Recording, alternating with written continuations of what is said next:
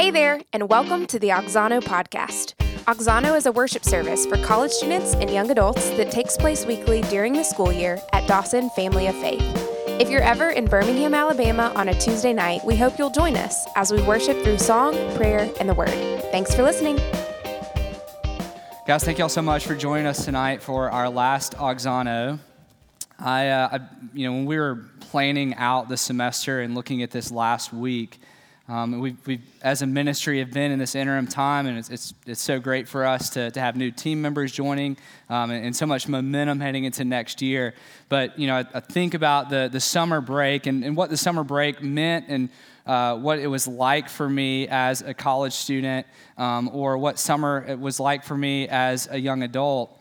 It can be a time in which there's so many things that can distract you. There's so many things that you can get involved in because honestly we don't have a lot of programming like this going on during the summer. It is a time where you can use it meaningfully to build new relationships. But I wanted to share something with you tonight that was impressed upon my heart, and I hope that it leaves an impression on yours. When I was serving as a college student with a church planner in New York, Pastor Sterling, he had this ambitious goal in one of the most unreceptive places to the gospel of planting 20 churches over 20 years. And, when we think about church, we look around the campus that we're on. Long Island, their definition of church is a little bit different than ours. This would be like a church summit of like 4 churches getting together, just our Auxano service here tonight. But as we were going out to go door to door to share with people, like we were like Mormons or Jehovah's Witnesses, which some of us didn't have the best attitude about, but he pulled out this passage from 2 Corinthians chapter 5, and man, when I tell you that it left an impression on me, and it altered my view and enhanced my view of the gospel message, and I hope that that's your takeaway tonight. I hope that you see the greatness of God and the reality of the gospel message and the call and the bearing that it has on our lives. And so as Ivan just read from, we're going to be in 2 Corinthians chapter 5, verses 11 through 21. Now, there's a little interpretive tip that I want to give to you guys that my pastor growing up unfortunately kind of cursed me with, and I'm going to, by extension, add that on to y'all. But anytime there's a therefore in Scripture, which there are a lot of them, my pastor would always say, what's the therefore? Right? It is like the corniest thing ever, but it's super helpful as we see them come up repeatedly in this passage and throughout Scripture. And so we start with the therefore, the transitionary statement. So what happens here before verse 11 is a description and Paul talking about our heavenly dwelling, talking about what our heavenly bodies would be like, right? Because these are people who are laying down their lives for the sake of the gospel. These are people, they didn't just have body image issues per se. They would be encouraged and comforted by the fact that they would get a new body one day, a redeemed, holy body that is for eternal life. And so Paul talks about the tent in which we groan, that we are longing to put on our heavenly body, and everything that we see in the physical world around us is mortal, right? That all that is mortal, as it says in verse 4, may be swallowed up by life. He who has prepared us for this or purposed us for this very thing is God, who has given us the Holy Spirit as a guarantee. Right, that the Holy Spirit who resides in us is testifying to the fact that we will one day have a full redemption. Right, that the Christian life as we know it isn't all there is to it. It's actually just scratching the surface. And so that's where we're going to be headed tonight in this passage in verse 11, that we are people who live by faith and not by sight. That what is seen or the outward appearance is not all there is to it. Paul was, at one point, we read in Acts chapter 18, he planted the church at Corinth. But Paul was disregarded as a leader by this church later as they gained a little more clout and prestige, and Paul was away from them. And there was a group of guys called the super apostles who really just kind of polished grifters, right? They showed up in like their Balenciaga and their Versace and, had really good hair and just kind of Joel Osteen their way around Corinth, right? And we're basically like this Paul guy that you follow and that you've trusted as a spiritual leader. He's homeless. He's raggedy. He doesn't speak very eloquently, right? And so they kind of cast doubt about Paul, and they start spreading these false teachings to the church at Corinth. And so Paul is very much under attack by these super apostles.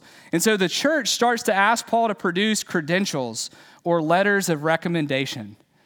And Paul says, you're my letter of recommendation. The Holy Spirit testifies to, I planted you as a church. Not that he did it, but that God did it through him. And so Paul thinks it's ridiculous that they're asking this, right? And so this is the kind of historical context that's going on. And the truth is, in 2023, we know that outward appearances was an issue long before the advent of social media. Right, that when we look up to Christian influencers, the fact that that's even like a term, right? Or people who have this whole outward appearance going on and we long to be like them, that's not a new issue, right? It's something that was going on in the church at Corinth. And the fact that they are asking Paul to produce some letters of recommendation is just an absurd request. Like, who here likes to read reviews when you buy something online? Okay, you're our informed shoppers, right? What about like when you see a review that's like the price is like too good to be true to start with, and so you're like, well, I'm gonna like go and check out the reviews and see if this is like up to snuff and this is legit, and like all the 5-star reviews are in like really broken English, right? Like, something is up with that, right? And that's kind of what these letters of recommendation at the church at Corinth are worth. Like, not much, right? And so let's go into verse 11. It says, therefore, knowing the fear of the Lord, we persuade others. But what we are is known to God, and I hope it is also known to your conscience. We are not commending ourselves to you again, but giving you cause to boast about us, so that you may be able to answer those who boast about outward appearance and not about what is in the heart. For if we are beside ourselves, it is for God. If we are in our right mind, it is for you. For the love of Christ controls us, because we have concluded this, that one has died for all, therefore all have died. And he died for all, that those who live might no longer live for themselves, but for him who for their sake died and was raised. So what Paul's talking about here is the radical reorientation that happened in his life. The life of Paul was turned completely upside down on a road to Damascus when he was still uttering and breathing threats against the church of God, and Christ confronts him, right, and blinds him. Says, Saul, Saul, why are you persecuting me? Right? And so all of a sudden, this guy who, out of his religious zeal, was seeking to eradicate Christians and imprison them, is now being imprisoned for preaching the gospel. He is someone who is staring down death because he is trying to build the kingdom of God now, right? That his world gets completely flipped upside down. And so our first application point for tonight is that, number one, things are not what they seem. You might be asking yourself, that seems like a really broad and vague statement. So like, what things are you talking about? Everything. Everything. Jesus comes teaching us the way of a paradoxical reality. The kingdom of God we call an upside down kingdom, because Jesus is flipping it all on its head. Everything that we might look at and think that we understand about the world, Jesus says is actually the opposite. That the Son of Man didn't come to be served, but to serve, even though he had every right to, and all the glory as the eternally begotten Son. Jesus emptied himself and lowered himself to the form of a servant. He says that the meek will inherit the earth, right? If we read through the Beatitudes in Matthew chapter 5, we could probably spend a whole semester there in the future. But Jesus explains how the kingdom of God is a complete reversal of the way that we understand the world and how we have distorted it. And so Jesus is bringing about renewal and reversal for a lost and dying world, and it is being swallowed up by life, as we read about earlier in this passage. I didn't get super into Stranger Things. My wife binged it, but I was aware that there's this thing called the upside down, right? It's this kind of alternate dimension that exists, right? And I would say that the upside down is a great concept as a parallel world. It's probably a terrible comparison to the kingdom of God. But I did like the name of it, in the concept, the idea that the upside down is a dimension, kind of like the kingdom of God is swallowing up what is mortal with abundant and eternal life. So as we see the redemption and the renewal of Jesus at work in the world around us, it is spiritual, it is not physical yet, but we see this, what is mortal, the way of man being swallowed up by life that Jesus brings. And so what that means for us, not just the created cosmos, but also for us as people, that when we step into a relationship with Jesus, we become a new creation, is what this passage tells us, that both the people around us and the events that happened are now oriented in light of the new creation. So when we're doom scrolling on our phones and we see the latest tragedy that happens in the world, or we observe the injustices that we can enumerate in the world around us, our new perspective is that it should give us a longing for Jesus to come back. Because we know that Jesus is going to be the judge, that Jesus is going to set that right. And so we have a longing for him to come back and restore things. And on the other hand, when we experience people and systems being transformed in a way that's consistent with the ethics of God's kingdom, this renewal gives us hope. It gives us a hope-filled peek at how things are going to be in the new kingdom, right? And so we have great hope. Now, we as Christians, we don't exist as escapists in the world, right? Like we are very much tethered to this reality, and I don't want to desensitize you with all this talk about the kingdom and the coming, now spiritual, but future physical reality.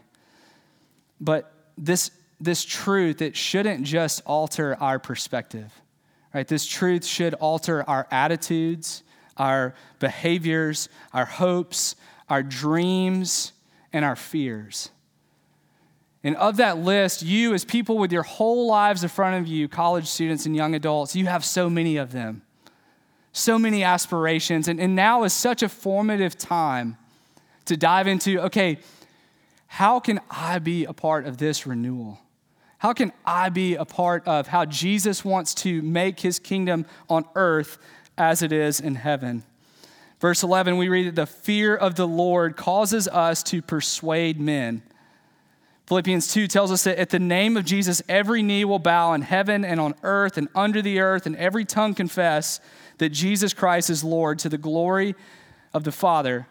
So the love of Christ controls or it compels us because we know that Jesus is going to win. Amen?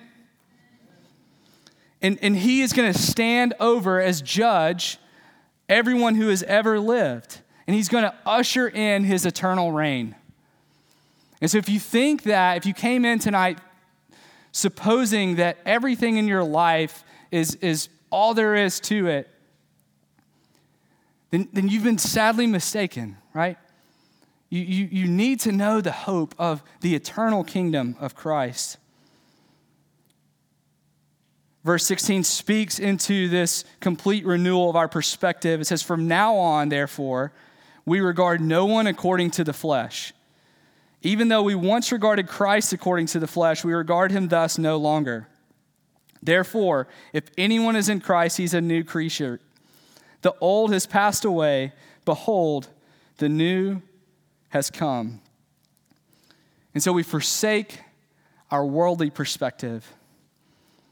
At a place like Dawson, we have the privilege of interacting in an intergenerational capacity, right? At being college students or young adults in the workplace, you have the privilege of being exposed to people of very diverse backgrounds. In your friend group, there are people that have individualities and quirks, right? And so, I think this gives us a glimpse and a picture of how the kingdom of God is a diverse people of every nation, tribe, and tongue, that it's male and female coming together as one body. So when I'm about to make my next statement, I'm not trying to paint the world in this just very black and white binary, right? Because there's so much that I could commit erasure of your identity if I didn't consider all the things that God has made you to be the person that you are, right? But when we look at the ultimate reality, if we step back and we take a 60,000-foot view of things, that what this passage teaches us about the ultimate reality is that there are two types of people. That there are those who are in their sin, and that there are those who are in Christ. So the theological way of saying this is that there are the regenerate and there are the unregenerate. Right? Regeneration describes the transformation, or the step that we take from being dead in our sins and alive in Christ and following after him. Right? And at the time of regeneration, we're made into a new creation. The Holy Spirit comes in and takes up residence in us and begins to sanctify us, begins to make us more like Jesus. And so when we look out at the world and the people in our lives, we should put it through the lens of, does this person know Jesus and walk with him, or do they not? Because that is ultimately the most important thing about us, those of us who have trusted in Christ. It is the core of our identity, and everything flows from the locus of that identity in Christ. That we once lived for ourselves, but now we no longer live for ourselves, but we live for him who died for us and was raised again. Y'all know that very campy worship song, Glorious Day, right? It's like y'all finish the lyric here. It's like, you called my name. Down. Yeah. People are like dancing around and like man, I thought you were pretty Baptist, and like you're just like running up and down the aisles, okay? And I know I'm being a hater right now about that song. I fully acknowledge that, but it is super catchy. But when we follow Jesus in his resurrected life, the Spirit is a guarantee, right? That he called us out of death, that we were like Christ, that we were dead in our trespasses and sins, and we've been made alive in him. And so this past Easter, when we celebrate the resurrection of Jesus, we celebrate the fact that we too will be raised to new life. And so that's what it means to be a regenerate follower of Jesus. In verse 18, it says, all of this is from God, who through Christ reconciled us to himself and gave us the ministry of reconciliation. That is, in Christ, God was reconciling the world to himself, not counting their trespasses against them, and entrusting to us the message of reconciliation. Bible scholar Murray J. Harris has this to say. He says, reconciliation is not some polite ignoring or reduction of hostility, but rather its total and objective removal. That our sin is a hostile rebellion against God. That like family members who have some just decades-long beef and they don't speak to each other anymore, and it's super awkward when you go home or around the holidays, right? It's that deep, right? It is that type of transgression that separates. And I'm not submitting to you that God is being petty about this, right? But that God is holy and he's good and he desires for us to share in his likeness. And so with that hostility that exists from us, right? That all of us have sinned and all of us have offended the holiness of God, that he took it upon himself to redeem us rather than leave us there. That in Christ, God called us to himself, and now we get to sit at his table. Amen? That is an invitation that it's extended to everybody. Everybody within my earshot tonight, everybody that is going to be in the sphere of influence of all of you as you leave here tonight, that everyone needs to know and hear that truth. That they can be brought into the family of God, and that God went to the greatest lengths imaginable to make that happen by sending his son to die for us. So verse 18 talks about how all of this is from God. Our third application point tonight is that the person and the work of Jesus reconcile us to God. That Jesus is what he does. Jesus is what he does. He makes unity between God and humanity in his person and in his work, right? The personhood of Jesus is that he is 100% God and 100% man. That within his identity, Jesus makes harmony between God and man fully. And in his work, in the virgin birth, in the sinless life, in his atoning death, and in his bodily resurrection, he reunites us with God. And so that's what I mean by Jesus is what he does. This is the scope of reconciliation. The God-man, Jesus Christ.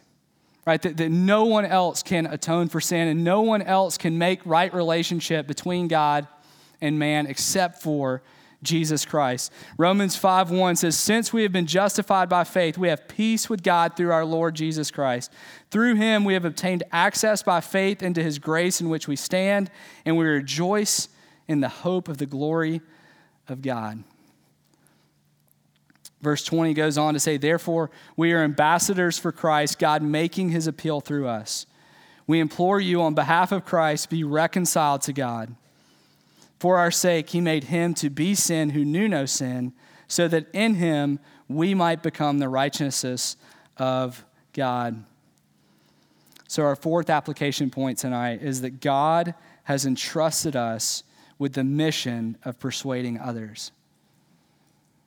Some of you might felt a little bit of angst there as we work through all the theological underpinnings of where we're going to go tonight. And now we've established the scope of Jesus' reconciliation and how he's accomplished that. I want to talk about, okay, what does that mean for us now? How are we called to live out the mission that God has entrusted to us? I'll start by saying this. This might sound a little pithy to you, but something that was super comforting to me that someone shared. It's, we share the gospel, God saves the people.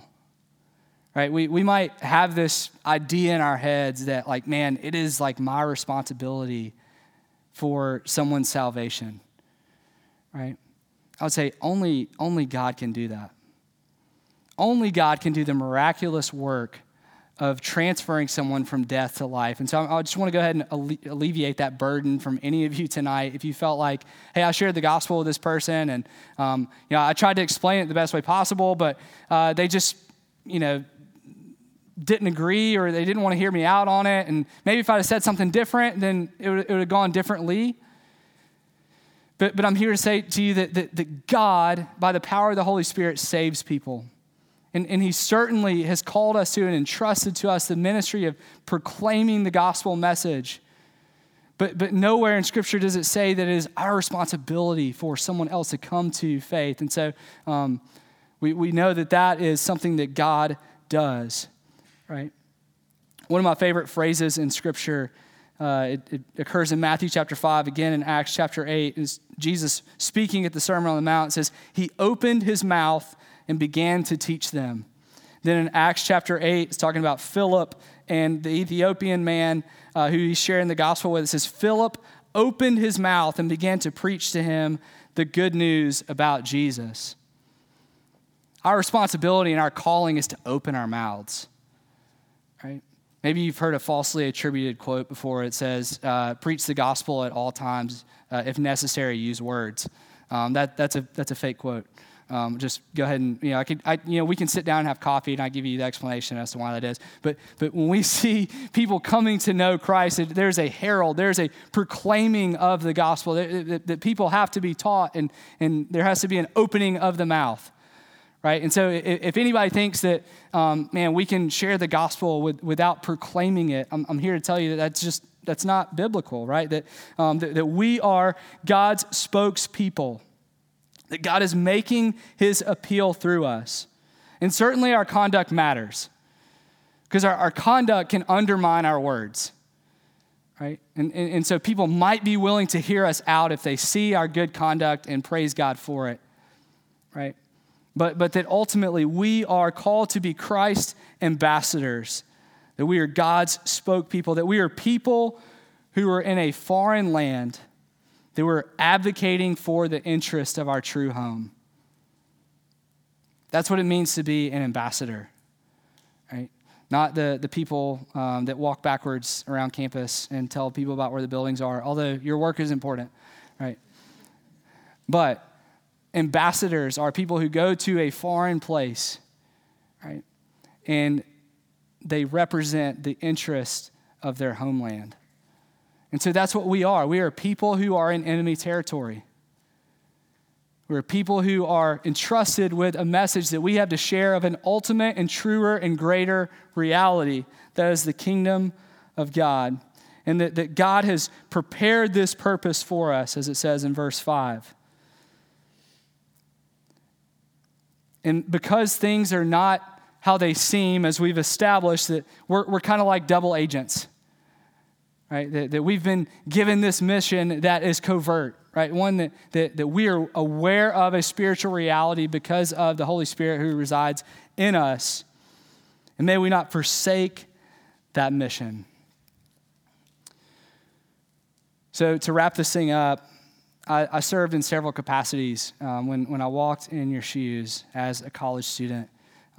There were summers where I worked an internship or co-op. There were summers where I served here at Dawson. There was one summer that I served as in church planning as an intern. And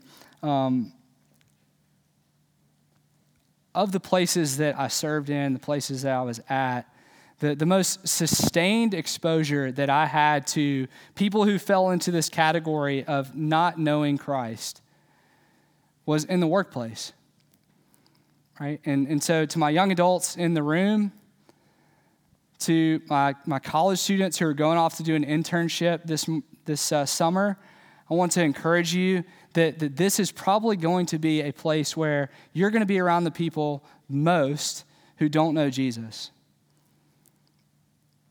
And may you be prepared to give a defense for the hope that is in you, as it says in 1 Peter. May you view your time not just as a way to get class credit or a way to make a paycheck. May you view it as a time of being an ambassador for Christ. There was one summer that I served and worked for the power company, and there's a guy that I worked with named Bruce. He was an interesting fellow, fell asleep at his desk a lot. But he was just had a really hard and difficult life and past. And I felt very unequipped to, as someone who was just kind of getting my life started, to speak into that. But shared with him the hope of the gospel. And, he didn't have this just radical conversion experience in front of me, but several years later, I heard from someone that another person had approached him at work and that Bruce had trusted in Christ as Savior. And so I don't tell you that story to make myself the hero of it, but to encourage you and say that you have no idea how God is going to sow gospel seeds with the conversations that you have with your coworkers, with the interactions that you have with people when you are going to wherever you go this summer. Right? And so the lasting impression, the exhortation, encouragement I want to give to you tonight is that, what we do here at Auxano, right, I want it to mean something as you go out from here. For those of you who know me, you know that I don't take myself very seriously, right? But I do take what we do here very seriously because I believe it is our calling, is our mission to know Jesus more and to send you out to share about and testify about the good news of who he is. Father, we are humbled by the young adults and the students you have brought. Father, they're serving you in various capacities this summer. Father, I pray that they would not lose perspective of this moment, Father, of this calling that you have placed on their lives to be ambassadors for you in the places that they will go and they will serve. So, Father, give them boldness, strengthen their hearts. Father, as your word says in the book of James, help us to be doers of the word and not just hearers. Father, we know that within our own strength and in our flesh, Father, our heart and our flesh will fail. Father, you are the strength of our heart and our portion forevermore. And so, Father, we pray that you would pour your Spirit out on these students and these young adults, Father, as they go from here. And we're grateful to worship you tonight. And Father, we pray that you would continue to press it upon our hearts, that we are your ambassadors. We ask this in Jesus' name, amen. Thanks for listening to the Auxano podcast. If you're interested in the songs that we sing, you can find us on Spotify at Auxano Songs We Sing.